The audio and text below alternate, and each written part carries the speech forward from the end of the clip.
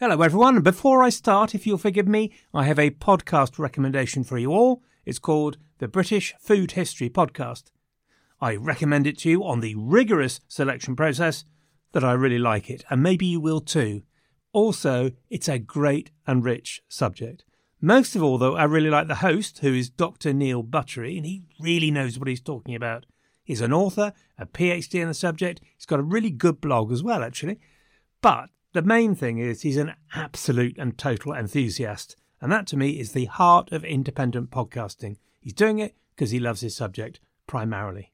He's a warm and lovely host. He has lots of really great guests. So Diane Purkiss of the People's History of the Civil War fame, she was there, for example. She's now done the People's History approach to food.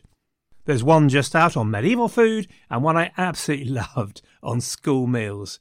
How I laughed at that one and cried just a little bit at the memory of the tubes in school liver. So much yuck. Anyway, it's great. Give it a go on your normal podcatcher, the British Food History Podcast with Dr. Neil Buttery. Mom deserves the best, and there's no better place to shop for Mother's Day than Whole Foods Market. They're your destination for unbeatable savings, from premium gifts to show-stopping flowers and irresistible desserts. Start by saving 33% with Prime on all body care and candles. Then get a 15-stem bunch of tulips for just $9.99 each with Prime. Round out Mom's menu with festive rosé, irresistible berry chantilly cake, and more special treats. Come celebrate Mother's Day at Whole Foods Market. Since 2013, Bombas has donated over 100 million socks, underwear, and T-shirts to those facing homelessness. If we counted those on air, this ad would last over 1,157 days. But if we counted the time it takes to make a donation possible, it would take just a few clicks. Because every time you make a purchase, Bombas donates an item to someone who needs it. Go to bombas.com/ACAST and use code ACAST for 20% off your first purchase. That's bombas.com/ACAST, code ACAST. Life is full of awesome what-ifs, and some not so much, like unexpected medical costs. That's why United Healthcare provides Health Protector Guard fixed indemnity insurance plans to supplement your primary plan and help manage out-of-pocket costs. Learn more at uh1.com.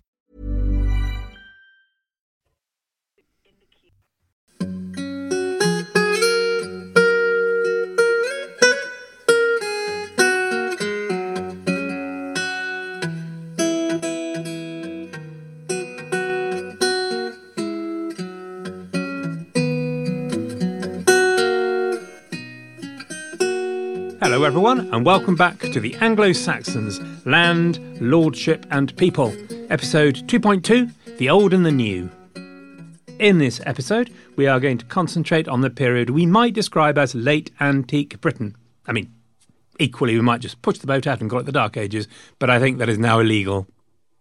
I'd like to briefly set the scene about the end of Roman Britain, the closing of the door and the click of the light going off, or maybe a new light dawning, who knows? And then we can have a full and frank exchange of views about the basic theories of how a large part of the North Atlantic archipelago came to speak English and enjoy warm beer, open-toed sandals and reality game shows, what used to be called the Adventus Saxonum. Part of my motivation is that I get to quote one of the finest pieces of polemic known to English history by the Mad Monk. I speak not of Larry Hagman, but of the British monk Gildas. Before we get to that, though, and the foundation myth of the English, if you can call it that, the theory that I learned at school in my shorts, we should have a quick reprise and summary of the environment in post-Roman Britain in which this took part. The story of late antique Britain has been very much revised, and I should cover it, but very briefly, I have to say.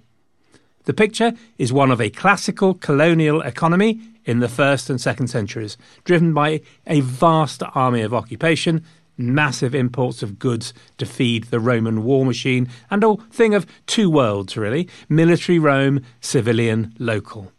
There would have been significant differences in the way this played out between Highland and Lowland. So in the latter, in Lowland, a far greater degree of integration may have taken place, and certainly a network of roads developed.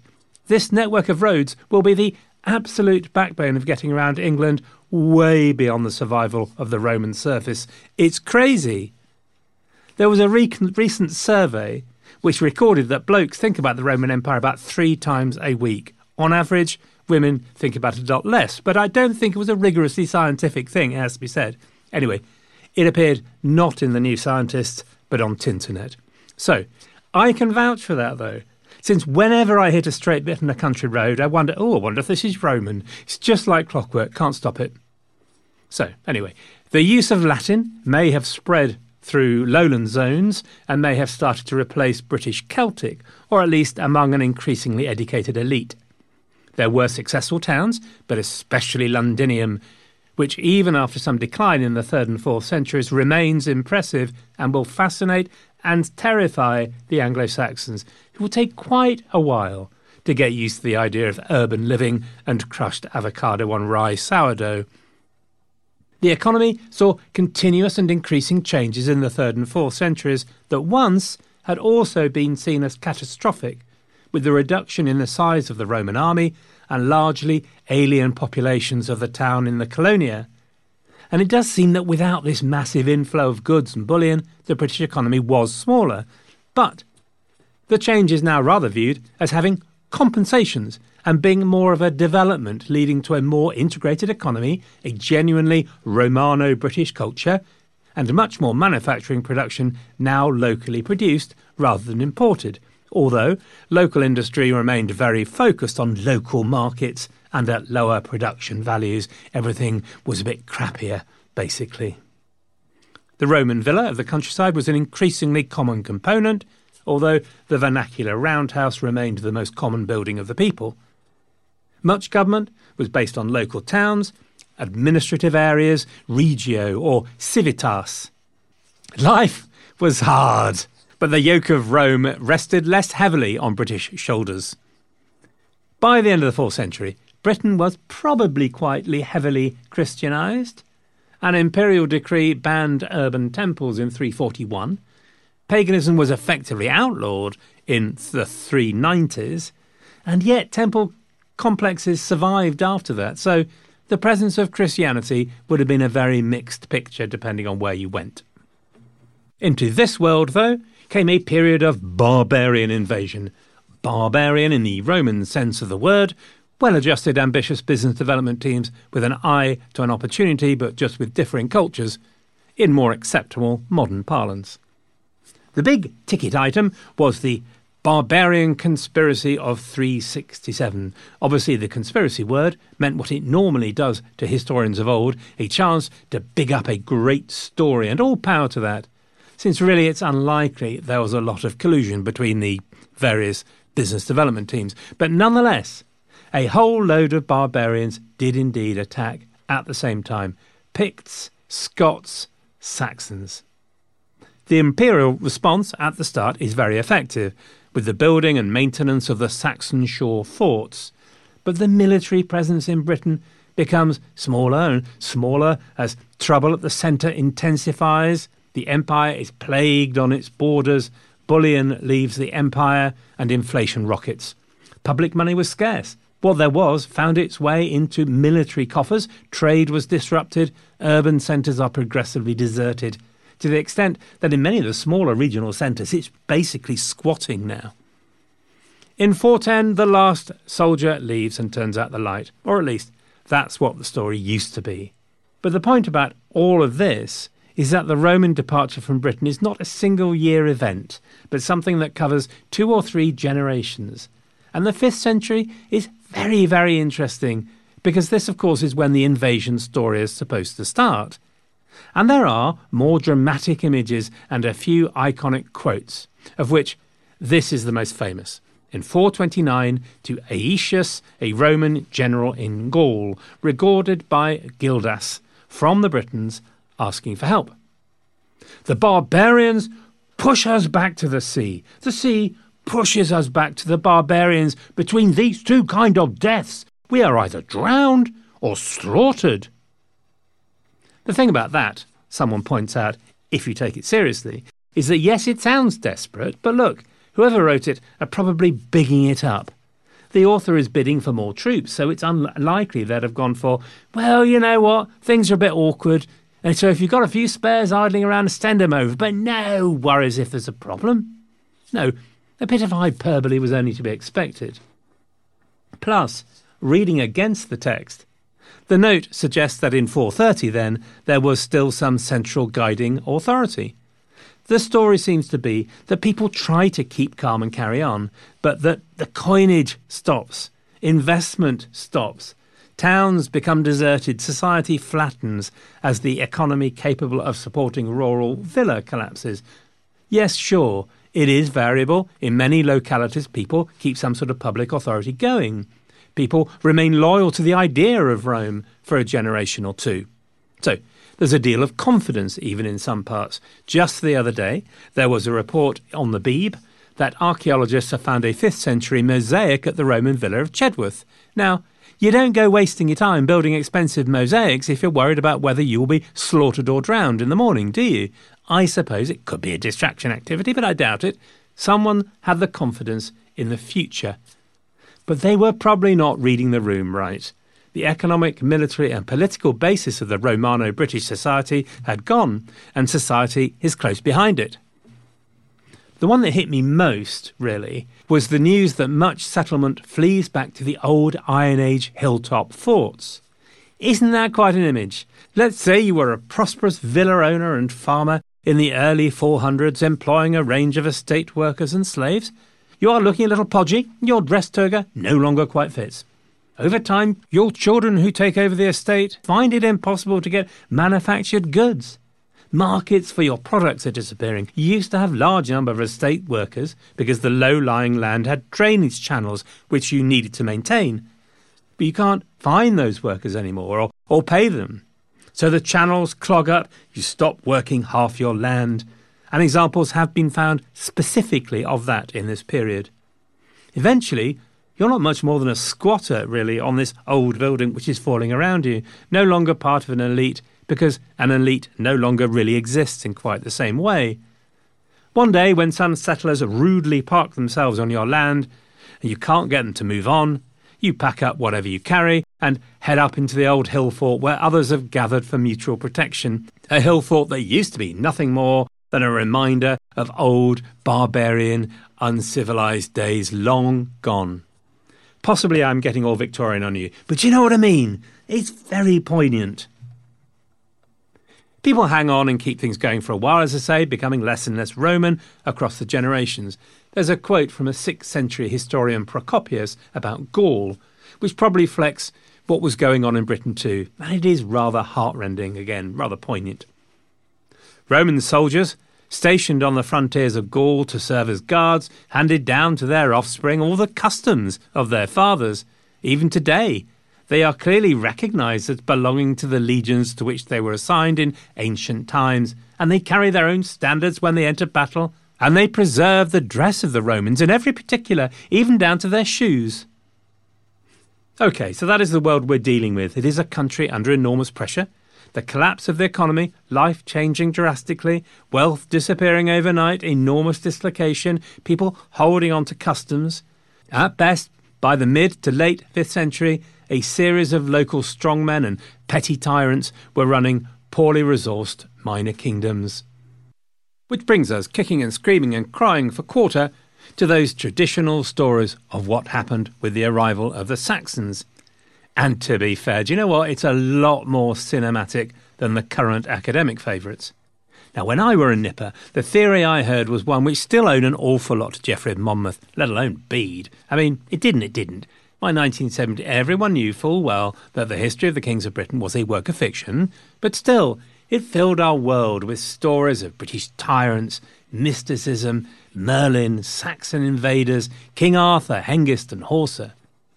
Most importantly, it is not irrelevant that this is the story that many centuries of English believed about their origin. And before that, in Anglo-Saxon England, it is significant to the values of their society that they like to view their past as one of heroic leaders, followed by faithful warriors, seizing and gaining territories by the force of their sword and effort. They would see their society as a result of invasion and conquest, and subject to it and threatened by it. Whatever the real story was, that's the way they viewed it. We'll come back to that later. So I am told that it was Edward Gibbon, he of the decline and fall of Reginald Perrin fame, that someone began to put the origin story into some kind of defensible structure. His story goes that with the withdrawal of Roman troops and civil administration, post-Roman Britain was heavily traumatised and dislocated, beset by dangers on all sides, those Picts, Scots and Saxons. And so Saxon auxiliary units were raised for the defence of Britain in 449, and we have the arrival of Hengist and Horsa in Kent. However, word got back home that this was a country ripe for the plucking, and fleets of Anglo-Saxons followed, looking for conquest and land. For a while they were contained in Kent, but eventually the Saxons broke through and over the next century spread like a rash across the skin of Britain. These Germanic tribes were mainly Angles, Saxons and Jutes, as identified by Bede from northern Germany, at which point I would remind you we don't really know whence the Jutes, because Jutland, the obvious candidate, is a name derived from a Swedish word Jotar, not cognate with the Jutes. Just saying. So his story is one of genocide, and this gives me the opportunity to read one of the most magnificent pieces of writing in our history by the British monk Gildas, called On the Ruin of Britain, De Excidio et Conquestu Britanniae. These might be described as sermons, really. The earliest time to which they have been dated to as being written by Gildas is to the 470s or 80s, but normally they are dated to later, somewhere between 500 and 545. This is a piece that needs to be read not as a piece of history, though, but as how it was intended, as a terrible, apocalyptic paean of rage and fury, that the sins of Britons had called down on their heads the fury of the god in the form of pagan invaders. Here we go then. Pin back your ears. Enjoy the rage. For as the just judge ordained, these heathen conquerors devastated the surrounding cities and countryside, extended the conflagration from eastern to the western shores without opposition, and established a stranglehold over nearly all the doomed island. Public and private buildings were razed. Priests were slain at the altar. Bishops and people alike, regardless of rank, were destroyed with fire and sword, and none remained to bury those who'd suffered a cruel death.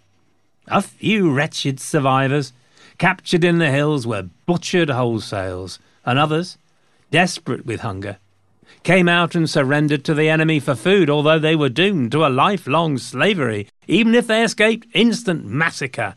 Some fled overseas in their misery, others, clinging to their homeland, eked out a wretched and fearful existence among the mountains, forests and crags, ever on the alert for danger. I hope you all found that suitably cathartic, and I hope it helped Gildas feel a little less bilious after his presumably rather heavy lunch. The Germanic culture of the new arrivals was pagan by religion and the society participatory, a theme we should pick up on with the tradition of folkmoots and participation in the delivery of law and order. But, just like the Celtic culture of the Iron Age, it was also a culture of kinship, of the warrior and of lordship. It was one where the way of the warrior was exalted in an exultant way, exultantly. Killing was cool. Devotion and loyalty to the Lord was all, and the responsibility in return of the Lord was to reward his followers. Here let us use a quote from Beowulf to paint a picture. Skuld Skyafing often deprived his enemies, many tribes of men, of their mead benches. He terrified his foes, yet he as a boy had been found as a waif. Fate made amends for that. He prospered under heaven, won praise and honour until the men of every neighbouring tribe across the Wales Way were obliged to obey him and pay him tribute.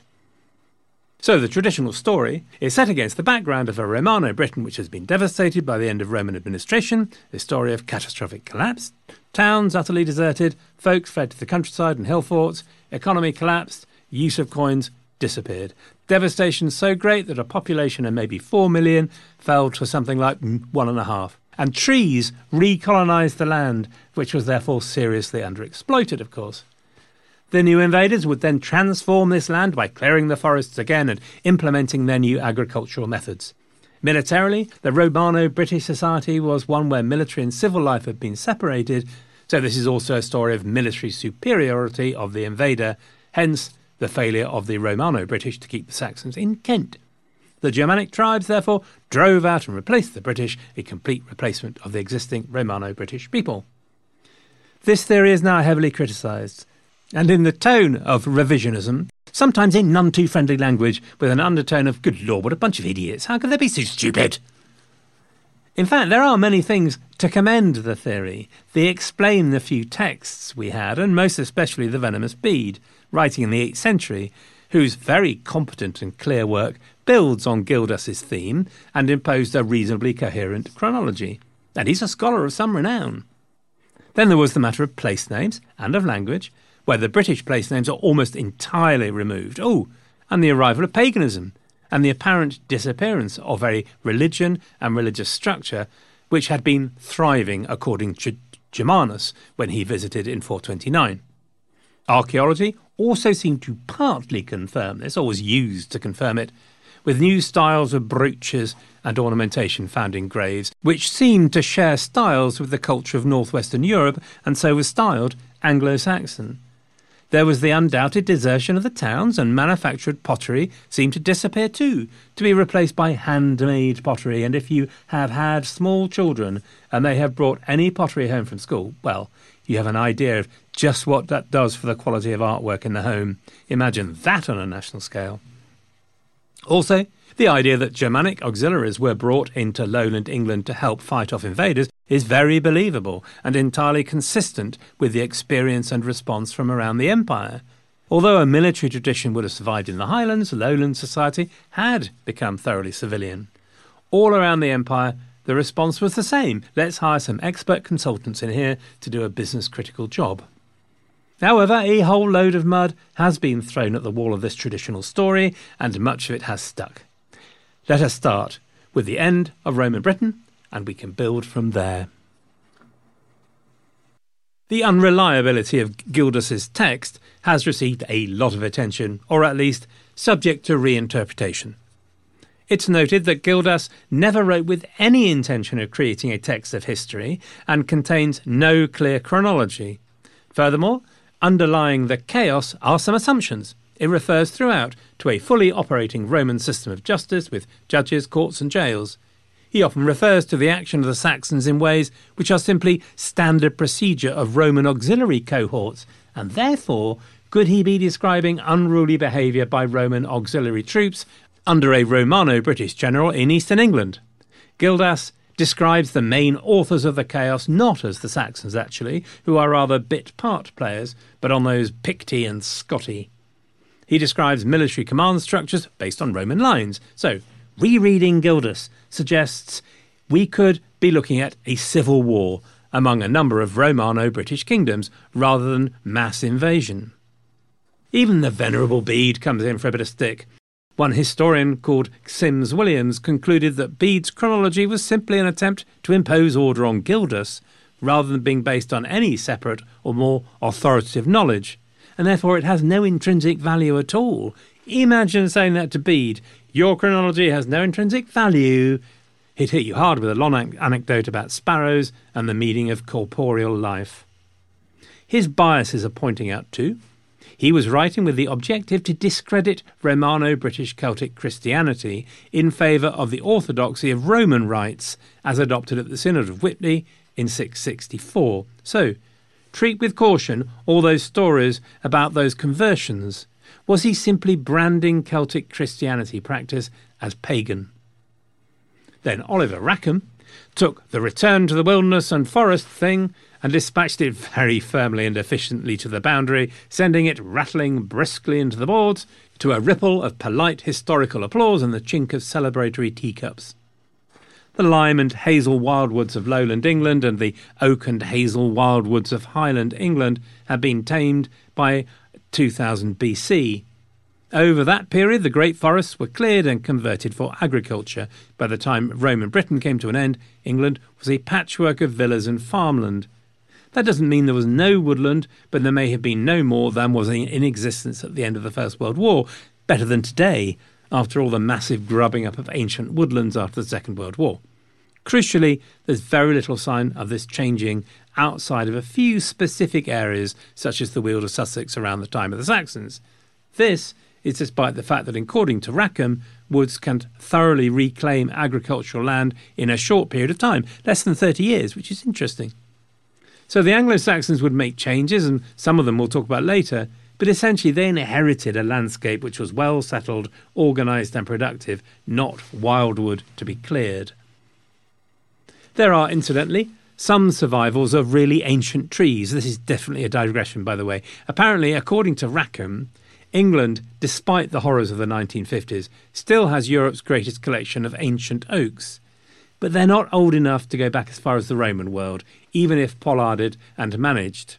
Yew trees, of course, those are the thing. They go way back. I think there is a national register of them you'll be delighted to hear. To start off my local history focus, there's a lovely chapel at Rycote near Thame in South Oxfordshire. Elizabeth I went to church there while she was still held in captivity by her big sis. The yew tree outside was planted apparently formally in 1135, that's what people say. Although the bloke from ancientyew.org, because there is, of course, an organisation called ancientyew.org, he claimed it was way earlier, 9th century, he thought. It's a remarkable thought that, when you lay your hands on the bole of such a beast, 9th century, Bayek, the things it's seen.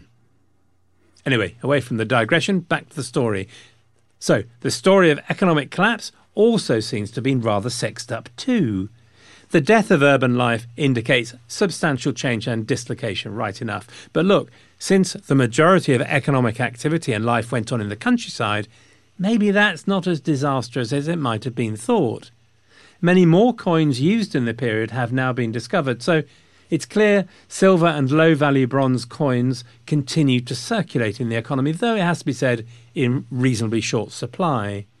It's also been shown that wheel-thrown pottery from specialist centres, that continued to some degree. So look, not exactly a clean bin of health, but a modification from collapse to dislocation and change. Population estimates have been increased also to around 3 million. So maybe a fall from 4 million, quite serious, but again, the word catastrophic is thereby removed from the lexicon of the period. Those brooches and ornaments have been thoroughly examined under the microscope as well, and rather than a distinctive and completely new style, an opposing view now is that they could simply reflect a realignment of culture away from the Mediterranean towards the North Sea. And so, surviving Romano-British styles combined with North German and Scandinavian styles rather than being replaced. Archaeologists have pointed out the lack of physical evidence of widespread violence. There are no reams of charred British settlements, for example. Plus, they pointed to DNA evidence. That suggests the survival of the existing population. Chronology is very difficult to apply to DNA evidence, so although there is an increase in northwestern European DNA, confirming this happened between 400 and 700 rather than much later is deeply problematic. The indisputable fact to hold on to, though, is that the vast majority of DNA derives from the ancient settlers of Britain, not the new arrivals. So all of this together all emphasises much more continuity rather than change. A good example of this are the outlines of British civil administrative regions, the Regio or Civitas, and they often remained unchanged, as I think I might have mentioned somewhere in the Rendlesham episode. So it seems that the shears of the new settlers were part of the old Regio or Civitas of the Romans. This is an idea that has form, because it seems that many of those regions were not only pre-Saxon but pre-Roman Iron Age.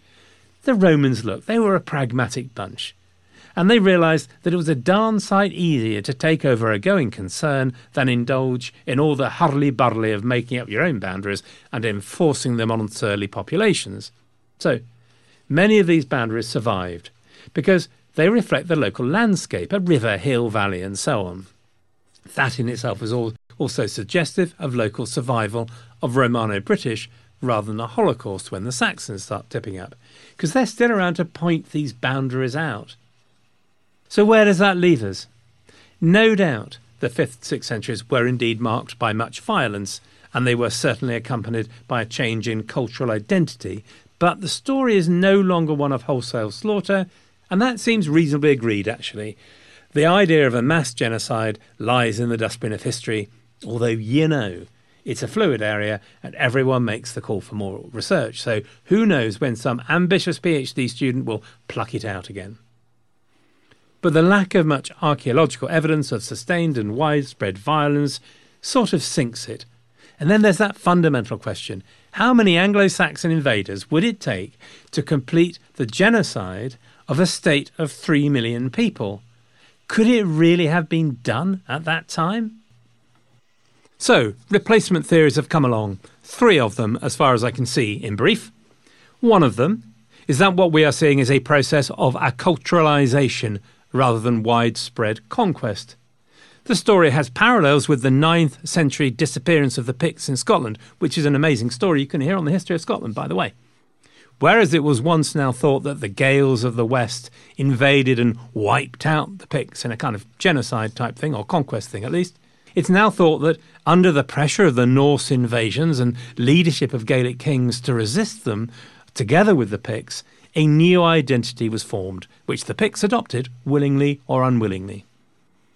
The story in England, then, is of groups of migrants coming in to settle during the 5th and 6th centuries in increasing numbers. It might be pointed out here that Bede's categorisation of 3 groups of invaders has been expanded.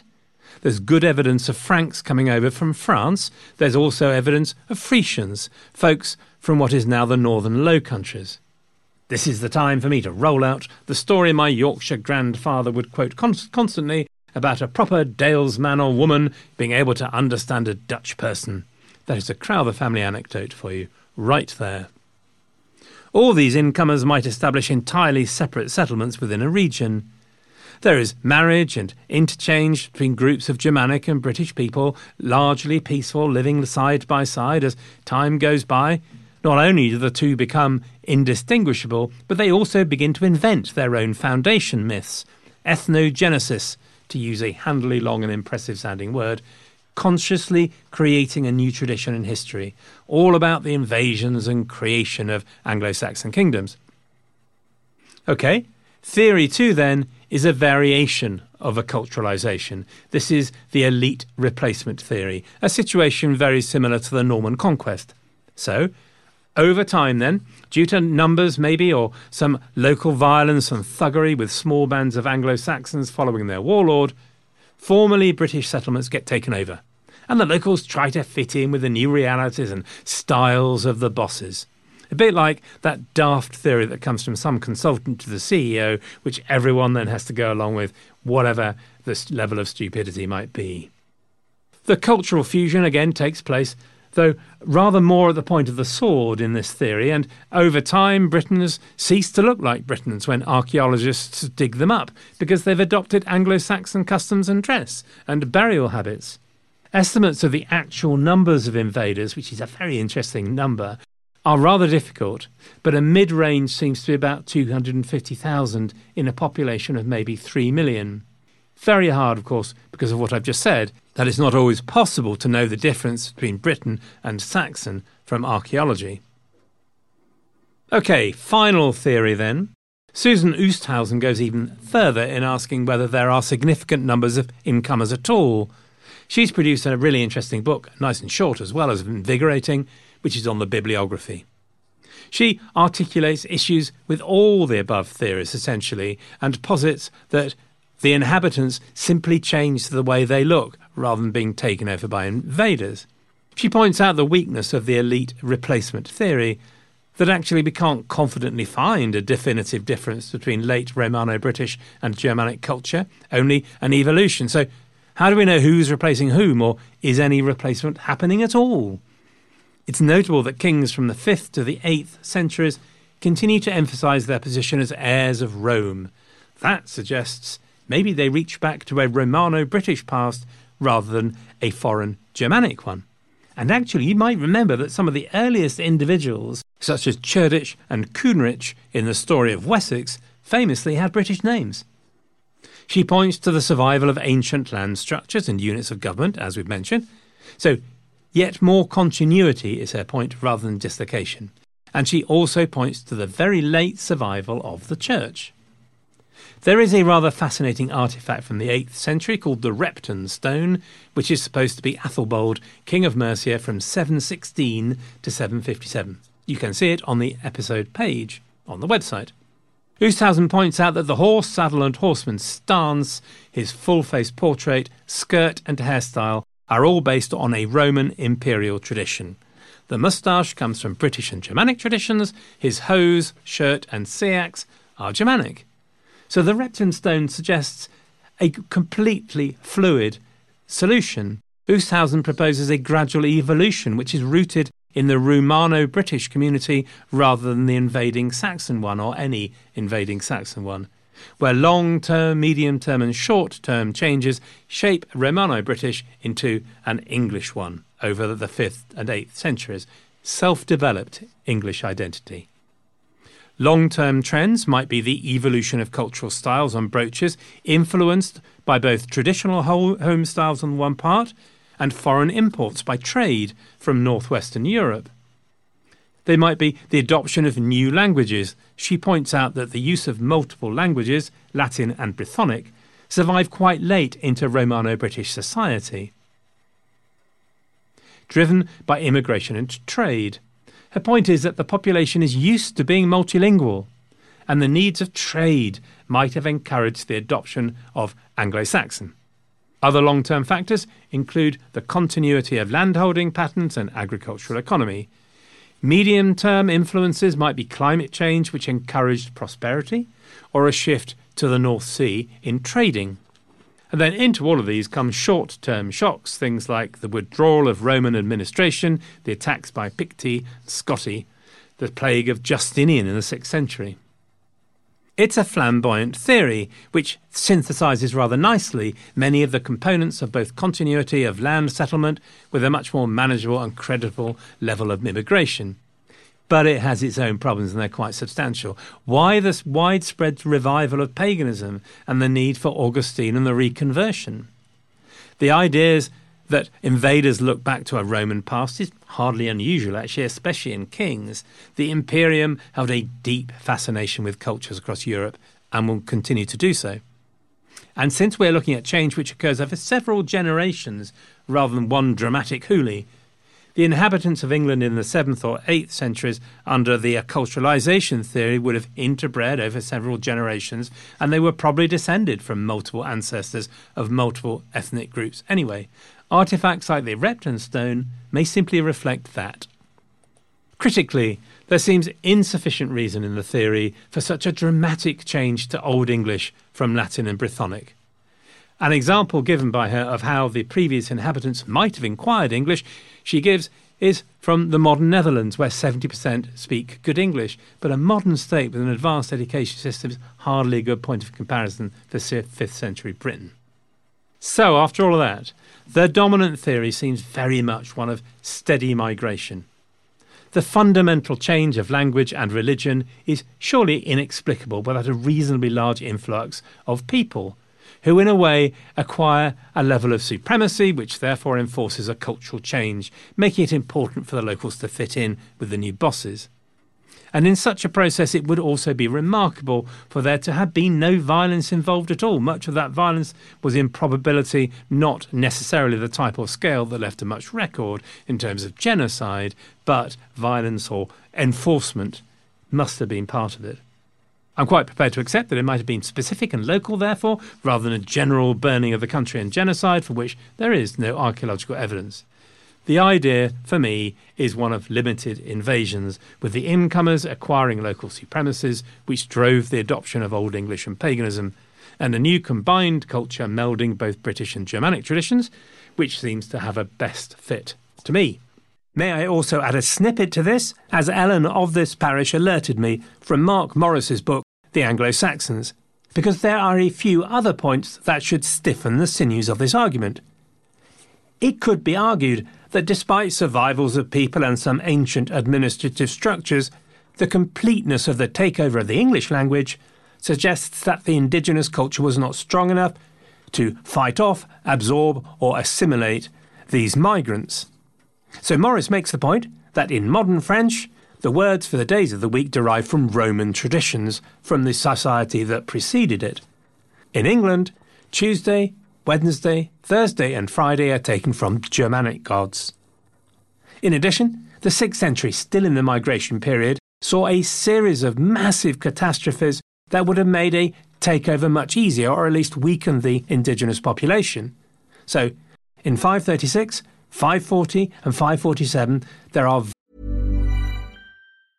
Mom deserves the best, and there's no better place to shop for Mother's Day than Whole Foods Market. They're your destination for unbeatable savings, from premium gifts to show-stopping flowers and irresistible desserts. Start by saving 33% with Prime on all body care and candles. Then get a 15-stem bunch of tulips for just $9.99 each with Prime. Round out Mom's menu with festive rosé, irresistible berry chantilly cake, and more special treats. Come celebrate Mother's Day at Whole Foods Market. Planning for your next trip? Elevate your travel style with Quince. Quince has all the jet-setting essentials you'll want for your next getaway, like European linen, premium luggage options, buttery soft Italian leather bags, and so much more. And it's all priced at 50 to 80% less than similar brands. Plus, Quince only works with factories that use safe and ethical manufacturing practices. Pack your bags with high-quality essentials you'll be wearing for vacations to come with Quince. Go to quince.com/trip for free shipping and 365-day returns. Vast volcanic eruptions in Iceland which cause havoc with the weather. The decade would be the coldest for 2,000 years. Crops failed, famine stalked the land, and many sites with high-status artefacts were suddenly abandoned, free for any new arrivals. On the heels of this catastrophe, just like in the 1350s, came the equivalent of the Black Death, or the Plague of Justinian as it was. Although there is no certain evidence that it reached Britain, it did reach Ireland, where the trouble kept coming until the 570s, and it would have been extraordinary had it not swept across England too. The point of all of this is that while we may have overemphasised the extent and speed of the collapse of Roman Britain, the 5th and 6th centuries had a lot going for them if you were looking to effect a takeover over a weakened indigenous population. But I'm merely a podcaster, not a professor at one of the world's leading universities, so, take that for what it's worth. But it is the assumption, I have to tell you, on which the rest of this mini-series is based, and it does seem to be the central dominant theory. That's it then. Next time I would like to get specific, if you don't mind, and we can start talking about these new settlements, and I'll use South Oxfordshire as a bit of an example. We'll talk about how new identities and regions begin to emerge. Until then, you might like to go on to the homepage on the website for the Anglo-Saxon series and have a look at that PDF and download it, and there are some maps there. Until then, welcome back to Anglo-Saxon England. Good luck, everyone, and have a great fortnight.